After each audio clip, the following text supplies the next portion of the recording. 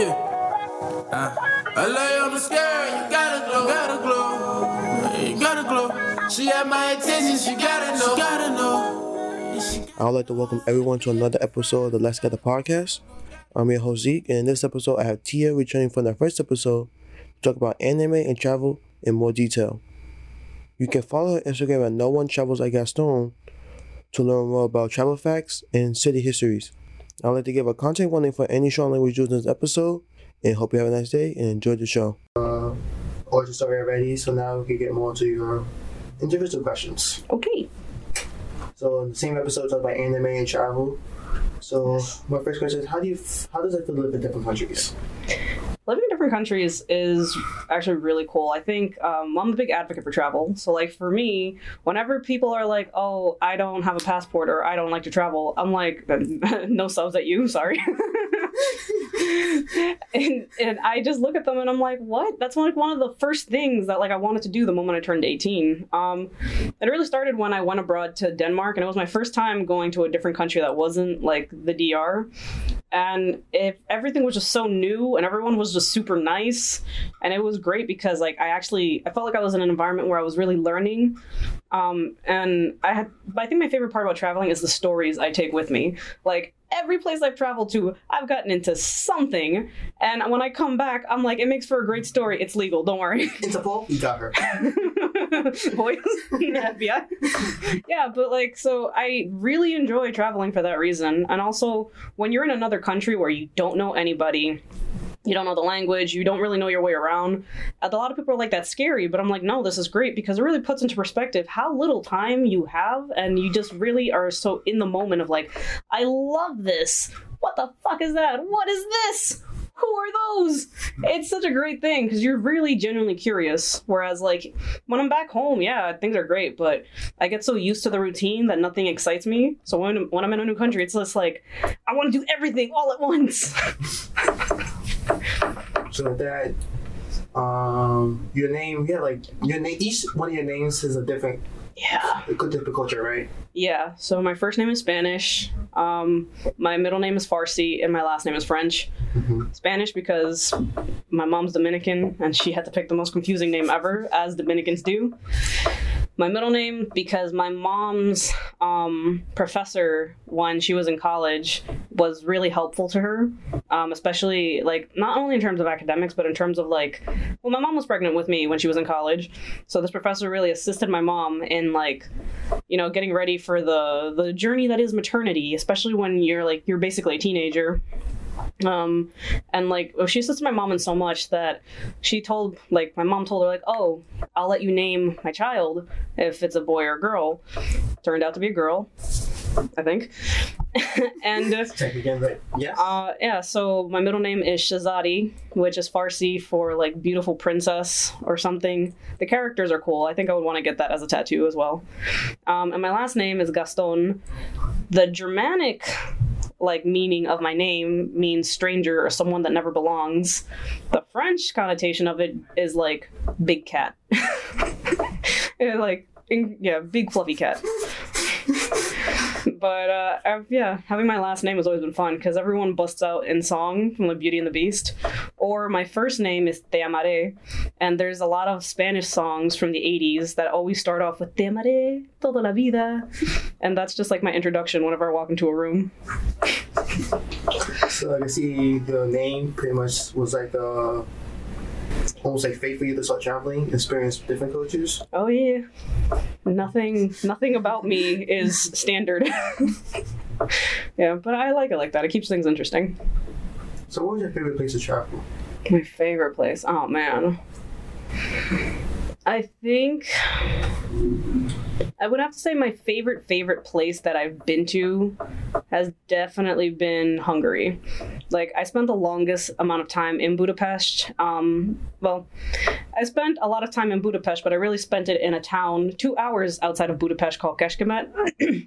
And it's like a very tiny town. But I like Hungary because, well, prior to their prime minister, because he's a fucking racist. And yeah, I don't care if the international community knows that.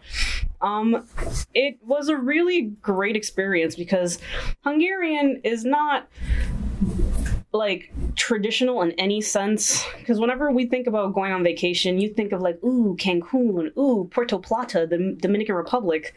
But yeah, I shipped myself off to Budapest to teach English. When I got there, Hungarian is the second hardest language to learn in the world because they have 36 letters in their alphabet, and it has basically no like traditional roots. So there's no Slavic roots. There's no Latin or German roots. The only other language that's like similar to Hungarian is Finnish, and they're on different sides of the world, and no one knows why they're similar, but they are. But Hungarian is the second most hardest language to learn in the world. So when I got there, I know Spanish. I did not understand this. Like, I've been to the Czech Republic, where it's basically Romanian, like Slavic and Latin. I was able to read some things. But then I got to Budapest and I was like, what the fuck? What the fuck? Yeah, but it really is one of those countries that has, like, sadly, it faded into the background after World War II, especially because of, like, you know, the Soviet occupation. But it's beautiful, and it has such a, like, rich part of history. Like, Budapest is right there on the Danube River, and that's the other thing. People say Budapest, it's Budapest. I learned that apparently S's are pronounced like sh. But it's on the Danube River, which has played such a like intensive role in history. If you like know about that, it's gorgeous. You know, paprika, which we think of paprika and you would think it came from like the Americas, but no, paprika is native to there. Plums come from that area too. They have this really interesting drink called palinka that it's like fermented plum, and that stuff like slaps harder than vodka. It's a tiny bottle too, so you just need like 2 swigs and you're just like, whoa. And the food is great. I was joking around the whole time I was there. I was like, Hungarians are basically just the Dominicans of Eastern Europe, because everything has meat and rice, and I loved it. Yeah, but it was great, and everyone was just super nice. And I don't know, it's picturesque. It kind of looks like a Wes Anderson film, but without the like sexual allegations, and I loved it for that reason. Nice. And your least favorite place to travel? Man. I would have to say Spain. I had fun with the people I went, but when I was in Spain, it was just so fucking racist. Like, a dude was on a smoke break from like his freaking lunch break, and he walked up, okay, this is the dedication, he walked up a flight of stairs to where we were in a park, and he threw trash at our feet, and he's like, welcome to Spain. Like, he said piel de lodo, which is basically Spanish for like muddy skin. And like, I was the only one that spoke Spanish, so my friends that I was traveling with, they looked at us and they were like, what do you say? And I'm like, oh, he's just being racist. And everywhere we went, like, the men were like insinuate to our friends, and they would say like, oh, nos gustas las negras, which means like, oh, we like the blackies. And it was just so much of that it got tiring to a point. Like, wherever we went, first of all, and then there's the thing that also pisses me off about Spain. they would hear me speak Spanish, because I was the only one that spoke Spanish, and they were like, oh, you're Dominican? And it was like with such disgust. And I'm like, hey, one of us is here involuntarily. And I can tell you, it's not you.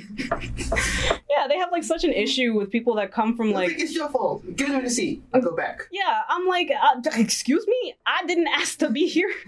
We're a Spanish-speaking country because of you. Yeah, and like that shit just pissed me off so much. And beautiful culture, but and you know what? If I ever get kicked out of Spain, I'm sorry, but it's just kind of overrated. Like, yeah, our rating in Spain is yeah, Spaniards are just like, fuck this bitch. Yeah, no, like, I feel like, or maybe just Madrid, but it was pretty overrated. Like, you go, you know, I don't want to say you go to one European country, you've seen them all, but like in terms of like new world architecture and everything, I had seen it all before everywhere I had gone, and plus it was just so immensely racist. I was like, god damn. But I only got it from the old people. The like younger generation that I interacted with at like clubs and stuff, they were really chill. Like, they were fun to talk to. And also, they don't understand like how messed up Christopher Columbus is. They like love him over there, even though he's Italian. And we had to explain to them like, nah, we don't fuck with him. We don't. We changed the name of our date for that reason. And they were like, what? He discovered you guys. And it's like, Discovered or permanently borrowed? Which one? You're like, I like this land. This is my land. You made this? I made this now. Yeah. So, yeah, Spain. I'm gonna get kicked out of Spain again. It's fine. I don't plan on going back. Interpol? Don't come after me. Yep. Just had a question. I lost a question. But like, studying different cultures and everything, you said how off camera we talk about how things are happening in real time. How like a whole new country just come out of nowhere. Yes. So, because of my major, I'm studying international affairs, and what I plan to do with that, I don't know. But I do like anything involving traveling, politics to an extent, and the betterment and fulfillment of mankind. That's always been my thing.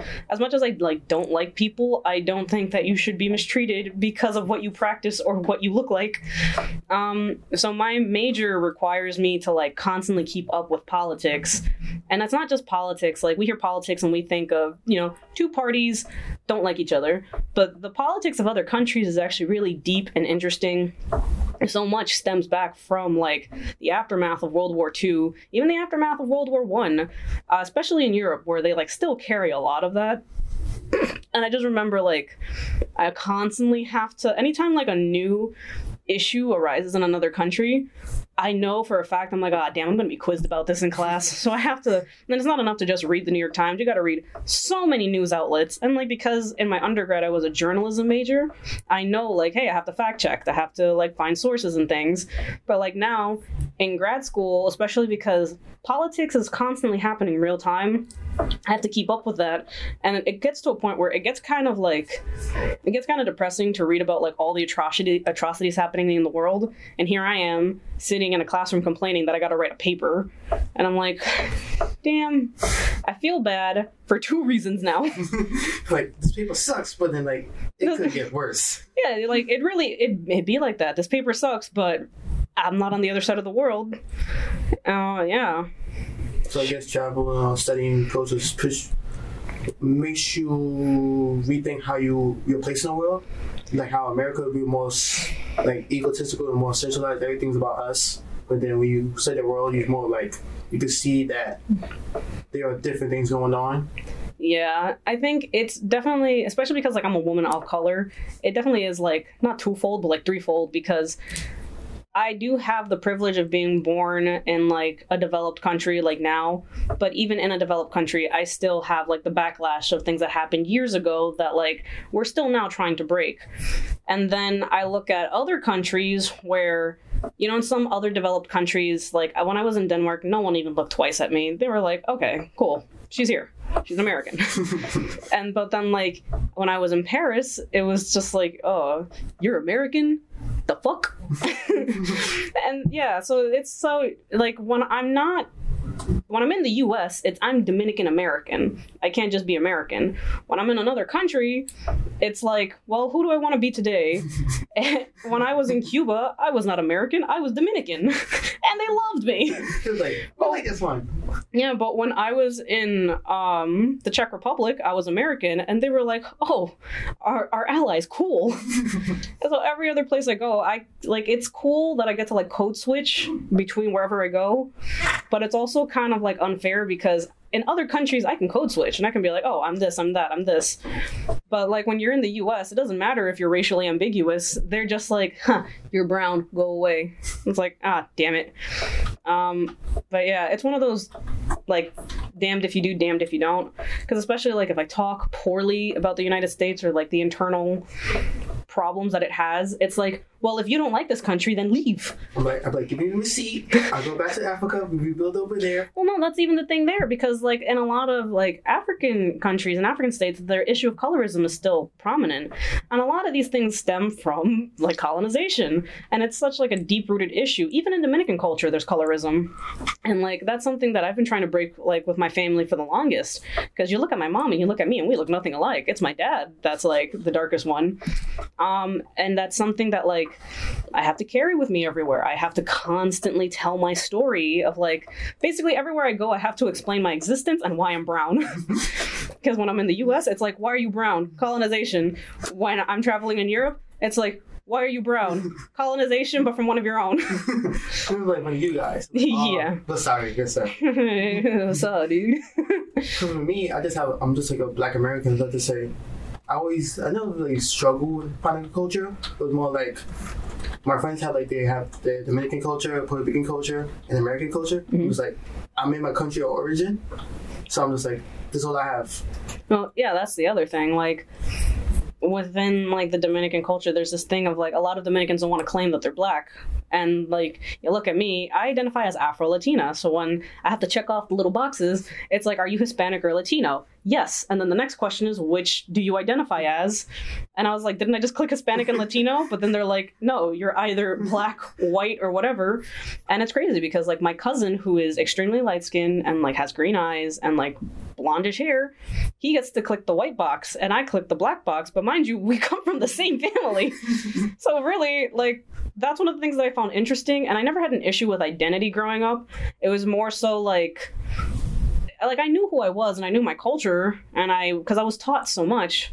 But then it always came down to like, well, I know what I know and I'm happy with what I know. Why can't other people just be happy with for me? And it's having to constantly explain yourself. And I found that that's one of the things, like when I travel, that's another thing that I thought would go away, but that doesn't. Basically, like, all of my roommates when I was in Budapest were from like other European countries and some from like Middle Eastern countries. And there was like one other American, and he was Indian American. And like we would just talk about the like racist situations that we were just caught ourselves in the United States, and everyone in the room was like, what? What's going on over there, guys? Is that allowed? Yeah. And like I'm happy that in other countries they're just like, why do you guys do that? But then you have to remember, in other countries it's like very like homogenous societies where they don't. It's now that things are starting to change. As one who never traveled, I don't know. It's okay. I'll take you traveling with me. We'll start off somewhere small. Nice. We'll go to DR. Wait, I'm gonna get trapped over there. But like, aren't you Dominican? I'm like, maybe. I mean, you can pass for Dominican. I get Dominican all the time. Dominicans are all shapes and colors. People ask me, do you speak Spanish? I'm like, no. That was Spanish right there. They're like, what? Deport them. Oh, no. When people ask me the race in Spanish, I'm just like, what made you ask me? And I'm like, you just look like a tall Dominican. That's it. And then my hair is not nappy like I was just a Black person. Technically, people will assume it's very combable. So then it's like, nice. I mean, that's the thing. My hair is not combable, but people never pick Dominican on the first try. Like, at my job, because it's me and another girl who speaks Spanish, but the other girl looks white, and I obviously do not look white. And so when they come up to us, a lot of the Spanish speakers will look at me and look at her, and then they'll go right to her, and they're just like, you speak Spanish?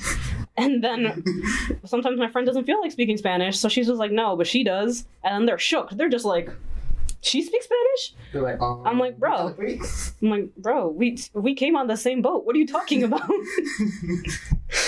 Oh man, I should probably stop making these jokes. Next question. Let's switch on to anime. Okay, I can do that. Things that we like, people like. What types of anime do you like? I like horror anime. I like horror and shonen anime.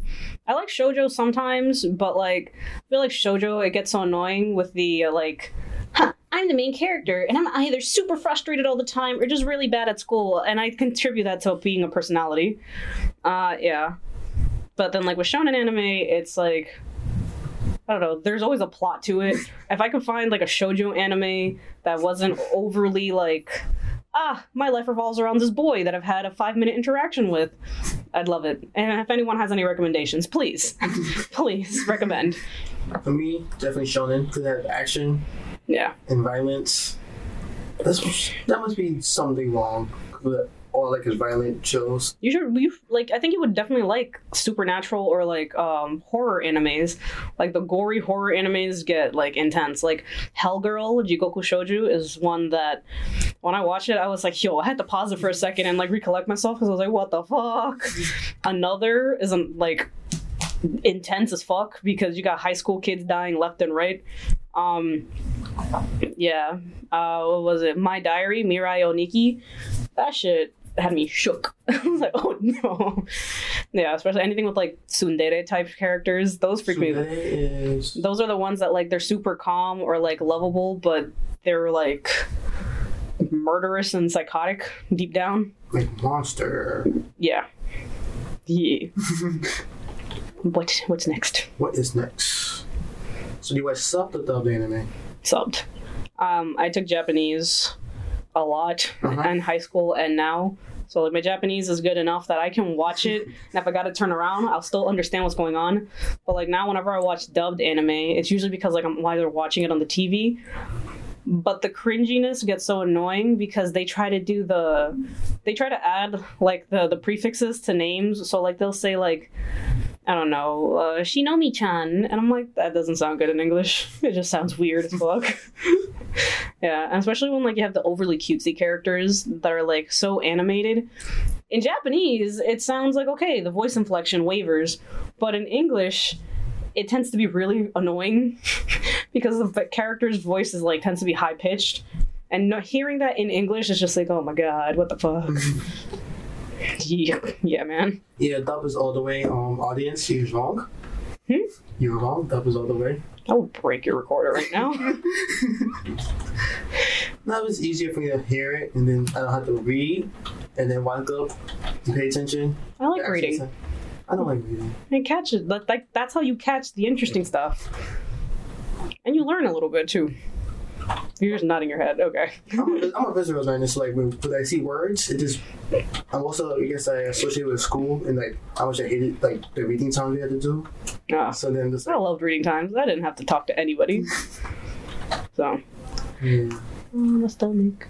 And then manga or anime? Which one? I used to read a lot of manga, but I think now I just prefer anime because, like, for manga, I blew through so much money buying the comic books. I went through so much. And after a while, it just starts to get messy because I had everything stockpiled in my room. Yeah. Whereas, like, with anime, I'm like, okay, I'll watch it, and if I gotta wait, like, a year or two for the next one to come out, cool. I tend to just let animes pile up, and then I'll binge watch it. And remember the first episode, we talked about how in that episode, we counted Avatar and Boondocks as anime. Yes. But then you go to, like, people who call themselves purists, and it was like, if it's not made in Japan, then it's not anime. See, I understand where the purists come from, and while I don't agree with it, because I think that's one of the great things about like animation is that it has come so far and expanded through so many like cultures and as a medium of art that saying that just because it was made in a certain country doesn't constitute as something else. I've heard people say like, oh, that's cultural appropriation.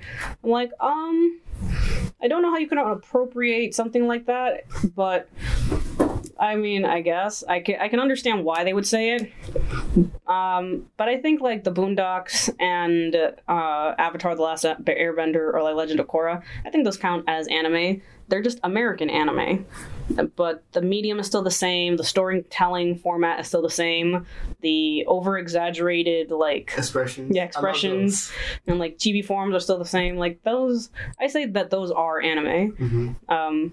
Especially the Boondocks. It had like a whole Naruto fight scene in there. Oh yeah, the fight scenes are awesome in the Boondocks. I love them. And it's politically charged. Amazing. Cold. Amazing. And then, because like, if you show somebody who doesn't like watch anime, and you show them like Avatar, they show them like My Hero Academia, they probably won't really tell the difference. They probably like, this is all the same.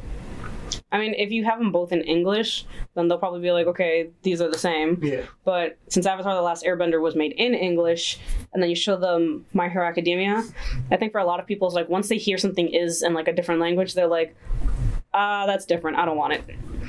But then there are the people who are like, that's different. I'm gonna try it. And how do you feel about when anime was like early 2000s when like 4Kids were heavily edited? Okay, so funny story. I actually had this discussion like 2 weeks ago with a friend of mine because one of the like executive like PR people for 4Kids works right across the hall from my friend. And it was crazy because he came up to my friend like one time in like the break room and he was like, "Hey, you're young. Did you watch like a channel called 4Kids?" And my friend was like, "Yeah." And he was just like, like that was my team that worked on that and everything. And he was like, "Oh, wow." And when my friend told me, he was like, "Yeah, I didn't know that he worked for 4Kids and he was like really big in getting the like rights to the shows to come here to the US." And I looked at my friend and I was like, "Hey, ask him what the hell happened to One Piece. Why did they do that?" Why did it take One Piece in general? Yeah. And so apparently it was explained that like it was just so popular that they were like, "Oh yeah, this is fun, we'll take it." And then when they already bought the rights and they started watching, they were like, "Oh, we gotta edit this." And they left it like they got rid of so many episodes. So yeah, things like One Piece or like the Yu-Gi-Oh. Yeah, Yu-Gi-Oh, things like that. I'm like, if you're gonna have a platform to show anime to an American audience, you're gonna edit things, at least edit them right. Or like don't ad lib, or do your research ahead of time and know whether it's even worth getting it, because if you're gonna be spending more money on editing, then what's the point? Especially like when you omit episodes. Like as a kid, that's definitely how I got to anime, because watching it was like, this is just a cartoon, and everything that's showed in America was made in America. Mm-hmm. But then you start going older, you start realizing some are French, some are Canadian. Those are anime. It's like, okay. Yeah, I think for me, how I got into anime was like my mom would just let me watch TV all night, and I remember like I would watch Adult Swim and they would show things like Inuyasha, Yu Yu Hakusho, Prince of Tennis. I love that shit. Yeah, Prince of Tennis. I remember that. Yeah, what other show? There were several shows. Zatch Bell was lit. Yeah, Zatch Bell, but that was on Toonami. Talking about like Adult Swim. Oh. Like Adult Swim had several shows and like that were anime that I was like, huh, what is this particular thing? And it was just when like the internet started becoming a major thing in households. So I remember just looking up like anime, and I would find like those like torrent websites where I could watch them. And like I started learning like, oh, this is called anime. And when I remember the first time I heard it in Japanese, I was like, the fuck is this? Like, huh? And then I started reading more on it. That's the other thing. Like once I get obsessed with something, I research the hell out of it. Yeah, and so I started just researching on anime, and then like that's how I learned about it. I was like, oh wow, that's cool. Like, and that's how I got into it. I don't watch anime as often as I used to, because like I just don't really have time. And then by the time I get home, I'm like, I want to just go to sleep. Yeah. Yeah, my mom called anime just to control people. I'm just like, yeah. Whatever. Yeah. I've tried to get my mom to watch anime with me, and she can't stand the voices, so she's like, I'm not gonna watch it. I'm like, okay, you do that. You do that. Each their own. Yeah. And then earlier talked about like spooky anime. Yes. And then you like spooky stories, or know that. So why? So my interest in the occult really started with my family. Just growing up, it was always like a supernatural presence in my lifetime, because there was always like stories being told, especially in the Dominican Republic where we're from. So we live at like the base of a mountain, and it's a tiny town. So when the lights used to go out, because like the generator for the whole town would just stop, and so when the lights would go out, one of the pastimes that we would do is like everyone would take a candle and just come to whoever's porch, like everyone took turns with like who was gonna host the night parties. That's what we used to call them. And we would just sit in the front porch on like a hot night. Well, it's DR, so it's hot every night. And like a hot night, just eating fruit and like, drinking juice, and we would just tell stories. And one of the things that they would tell me were like a lot of Dominican legends. So like Ciguapas were something that I learned a lot about. I learned Ciguapas are they're like creatures that they look like people, except their feet are backwards and they come out of the sea. So when they come out of the ocean at night, it looks like they walked into it. And when they walk into the ocean, like before the sun comes up, it looks like they walked out. So it would leave a lot of people confused. That's like, where are these tracks coming from? Because they don't want people following them. So Ciguapas. every animal that's like native to DR has like a legend associated with it. There were a lot of like native legends associated with it. So it was always this, this theme of like mysticism and the occult. And we always had we had a curandera that lived near us. So curandera is like, it's the equivalent of like witch doctor, but it really just means like curist. And she taught me a lot like growing up. And then like we would play with tarot cards and we would tell like stories of possessions. I actually saw an exorcism growing up. Yeah. And I don't know, there was always just something. And like, especially where I'm from, because it's like, I basically live in the bush. It was like this just densely just wooded area. There were trees, there's like leaves, flowers everywhere. That's why I like herbal medicines a lot. Don't get me wrong, I fuck with science. Vaccinate your kids. But I learned how to make a lot of like natural candies. A lot of I love tea. Like I love tea so much because I learned how to make tea from scratch, and I learned how to do so many things just because like everything was right there. And at least in my town, it's moved away from the practice a lot, but that worship of nature. And I sort of learned like everything that you take from the earth, you give back to it, and you got to appreciate it. And that's why I like scary things. So scary, but yeah, that's why I like the occult, because there's so much that we don't know that like I really appreciate it, and like it was such an integral part of me growing up that like everything from how the stars move to stories that like the native Tainos would associate with the stars and the moon and the ocean. Like that was all cool. And then like you compare that to a lot of the like pagan stories from other countries. And that's the other thing that I learned when I went to other countries. It was like before Christianity took over, what it was there. And you learn about that. And it was like, wow, we basically almost all had sort of the same culture, except like just different aspects and like just different things. But yeah, it's just cool, man. And then the whole point is that like no one knows if ghosts exist. That's what everyone claims. Or like if there's life after death, or like if there's anything after death. I've never been afraid of that. Like even my tattoo is associated with death. My tattoo is Memento Mori. It means like, remember you're gonna die. Yeah, and so I've always been attracted to bones and, what's out there. Fuck with me and aliens. I love aliens. Sorry, Najrat. This is part. Yeah, especially like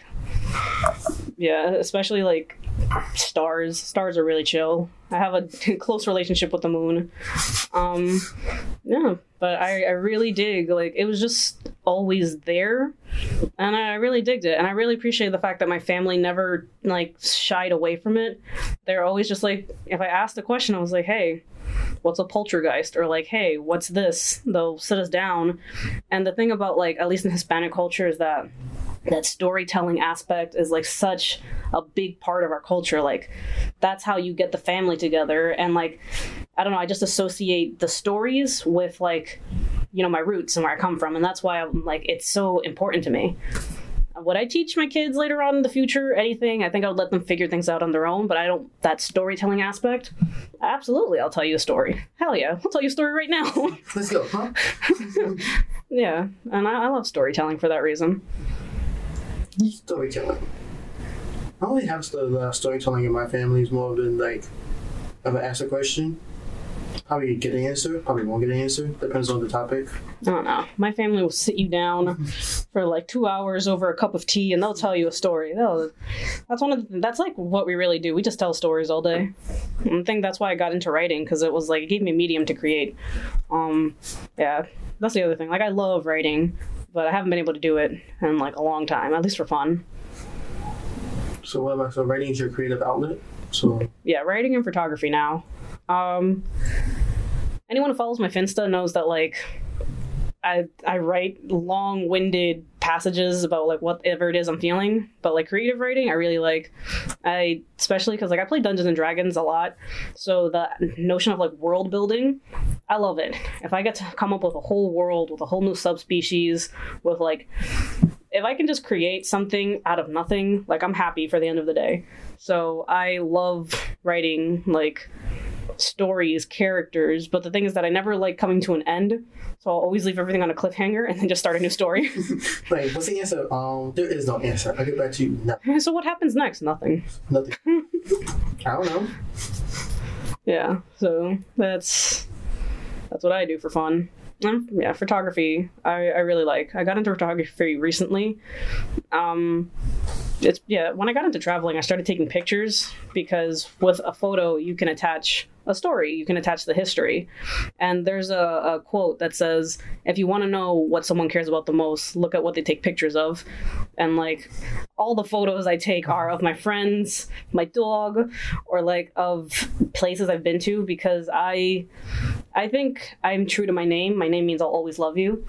And like I do love the time that I'm in, because you can have so many things. Like my grandma tells me stories about like how I only have very few pictures of my grandmother, like of her growing up.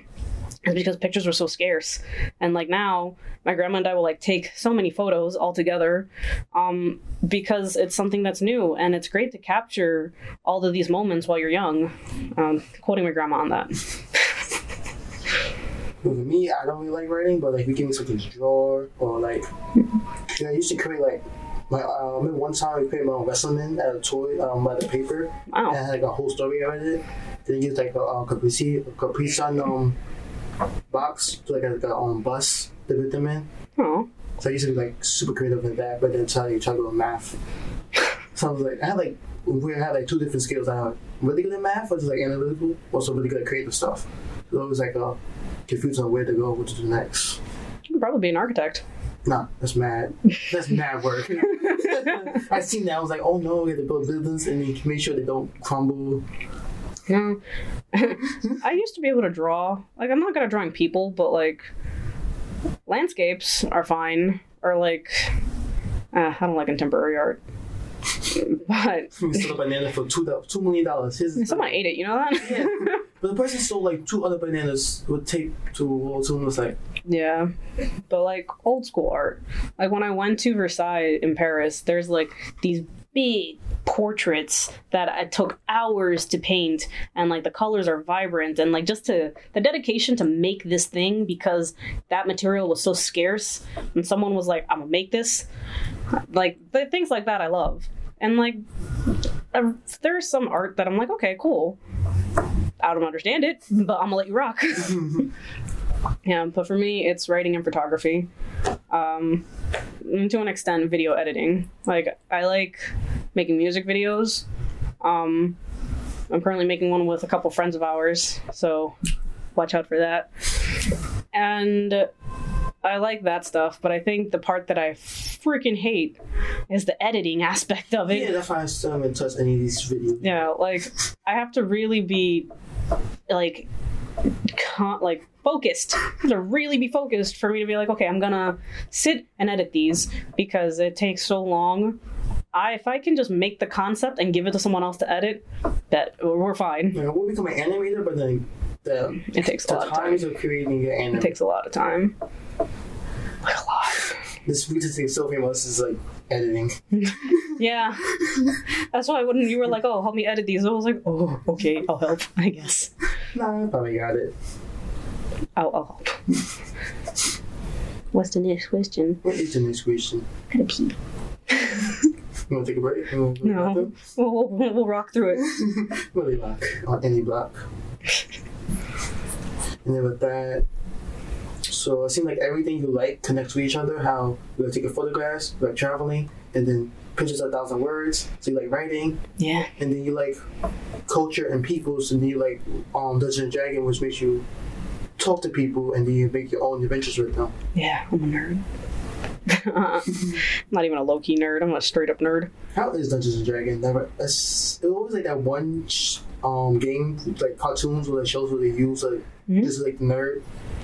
I like the thing that first of all, the reason that Dungeons and Dragons is associated with like nerdiness is because like in the 1980s, it was affiliated with people who were not socially like bloomers, and I guess that sort of just carried through. Also, you have to understand that like Hollywood in the 1980s perpetuated this image of like, you know, compartmentalizing children, basically high school students, in different subgroups such as jocks, cheerleaders, nerds, goths, and the only reason they really did that was because, yeah, I've done a bunch of cultural analysis on like subculture. Fucking movies, you can get me on movies too.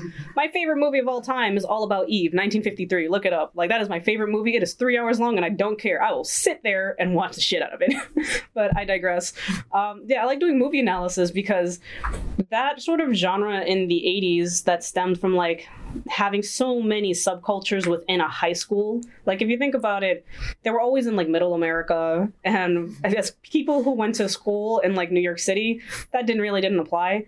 But it's all because of music. Like, the reason that they made these like cliques is because they were meant to represent the different subgenres of music and like subcultures that were coming out of the time. Especially like the goth movement, which was just like the sister to the punk movement from the 1970s, which is just the child of rock and roll from the 1960s and 50s, which is also just the child of jazz and like big band. So there's like this long timeline, but like the way you dress, the way you talk is associated with the things that you listen to. Hence why I think now that the decade's ending, the 2010s are going to be fucking great because there's going to be so many things. Billie Eilish did not create goth, just putting that out there. And these subcultures stem from that. So with the nerdy subculture in Dungeons and Dragons, see, I got back to my point. So with the nerdy subcultures with Dungeons and Dragons, it's that it was really affiliated with like men, because at the time it was never believed that like girls played Dungeons and Dragons. It was like these dudes that would rather stay and create and like play pretend. It was this stigma of like, oh, they're just doing this and created their own world because they're not socially attuned to what's going on in like the outside world. Now, Dungeons and Dragons is such like a widely played concept because people see that it is a creative outlet. I love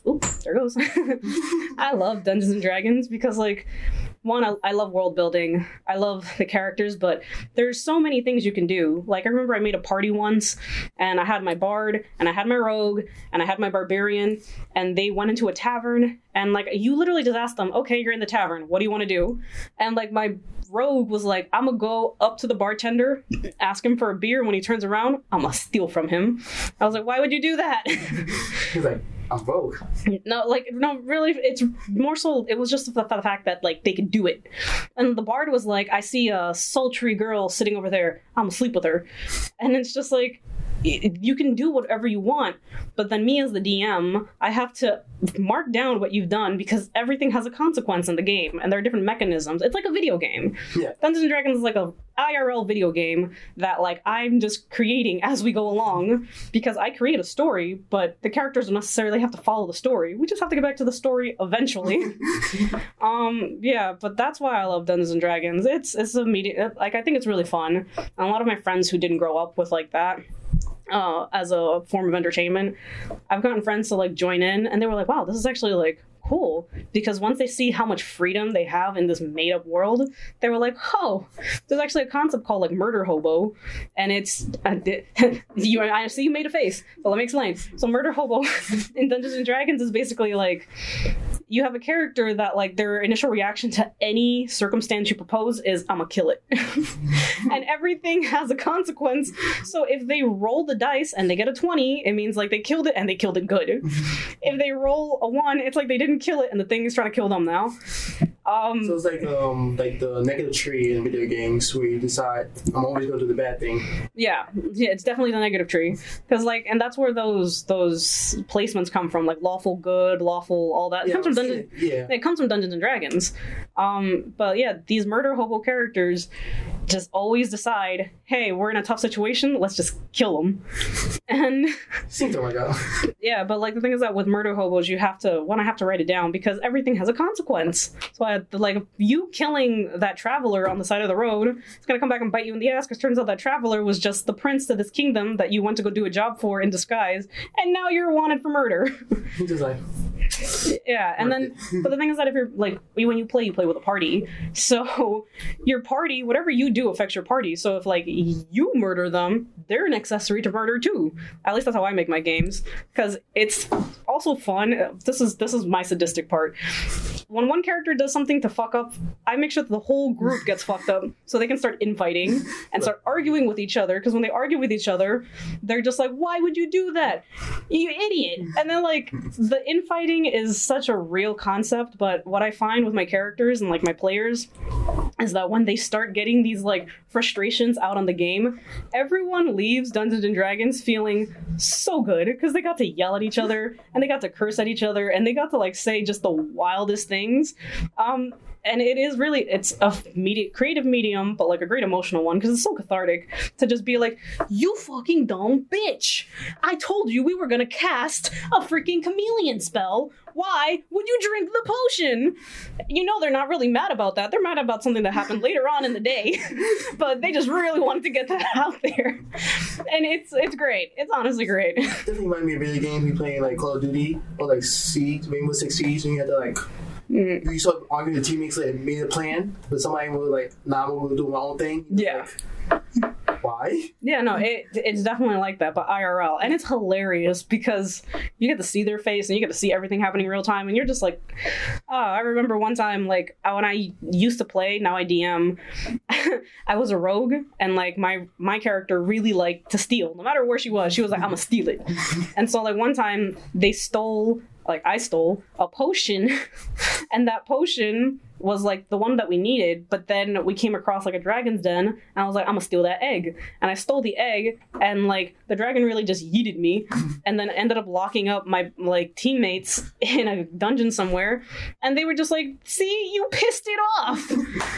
But it's great because those are things that like I would never steal in real life, but in the game I'm like, I'm gonna be the baddest bitch that I can be. So it's like a mission of GTA and like Mass Effect, stuff like that. We have oh yeah, or GTA, like the open world of GTA, but like the choices of Mass Effect. Yeah, or like Detroit, the video Detroit, game. Yeah, where like everything you do has a consequence, but you're free to roam around the world and do whatever. You should play Dungeons and Dragons with me sometime. Bet.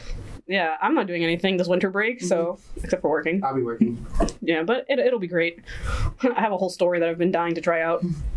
Yeah, join in. We just need someone's house to do it. And that's the Dungeons and Dragons etiquette is when you go to someone's house, you have to bring a snack. Everyone brings a snack because you're going to be there for a while. Yeah. So what else should I do? We've been doing this for like 46 minutes. Okay, it's up to you if you want to call it. Fine. It's up to you. I am the host. I keep forgetting that sometimes. Yeah, that's one of the things I do in Dungeons and Dragons. But they're like, can we do this? And I'm just like, can you? I'm like, wait, can you? Oh, I made the world. Yeah, go for it. I am God. Or like The Sims. I love Sims. You know there's a theme. Anything where I don't have to live my actual life, I love. Let me try this out. Let me try that out. I spend so much time just making my character and like their origin story that by the time I start playing, I'm like, okay, I'm bored. Yeah, I'm more into linear games where I could just like, I have a beginning and have an end. I don't know, I like freeform games where I'm like, I don't gotta follow a storyline or a structure. Nah, but then with that, there's so many choices and decisions. I was like, I'm really tired. No, I dig that because I will do all the choices and decisions. I'm just like, I had to make a decision. Nah, give me a game where I can just shoot or go to something and boom. Nah, I like games where there are so many things you can do, but like how you play determines the ending or like determines the outcome. Yeah, we'll call it an episode. How are things? So, thank you for coming to another episode. No problem. Yes, that was fun. Anyway, you want to plug anything?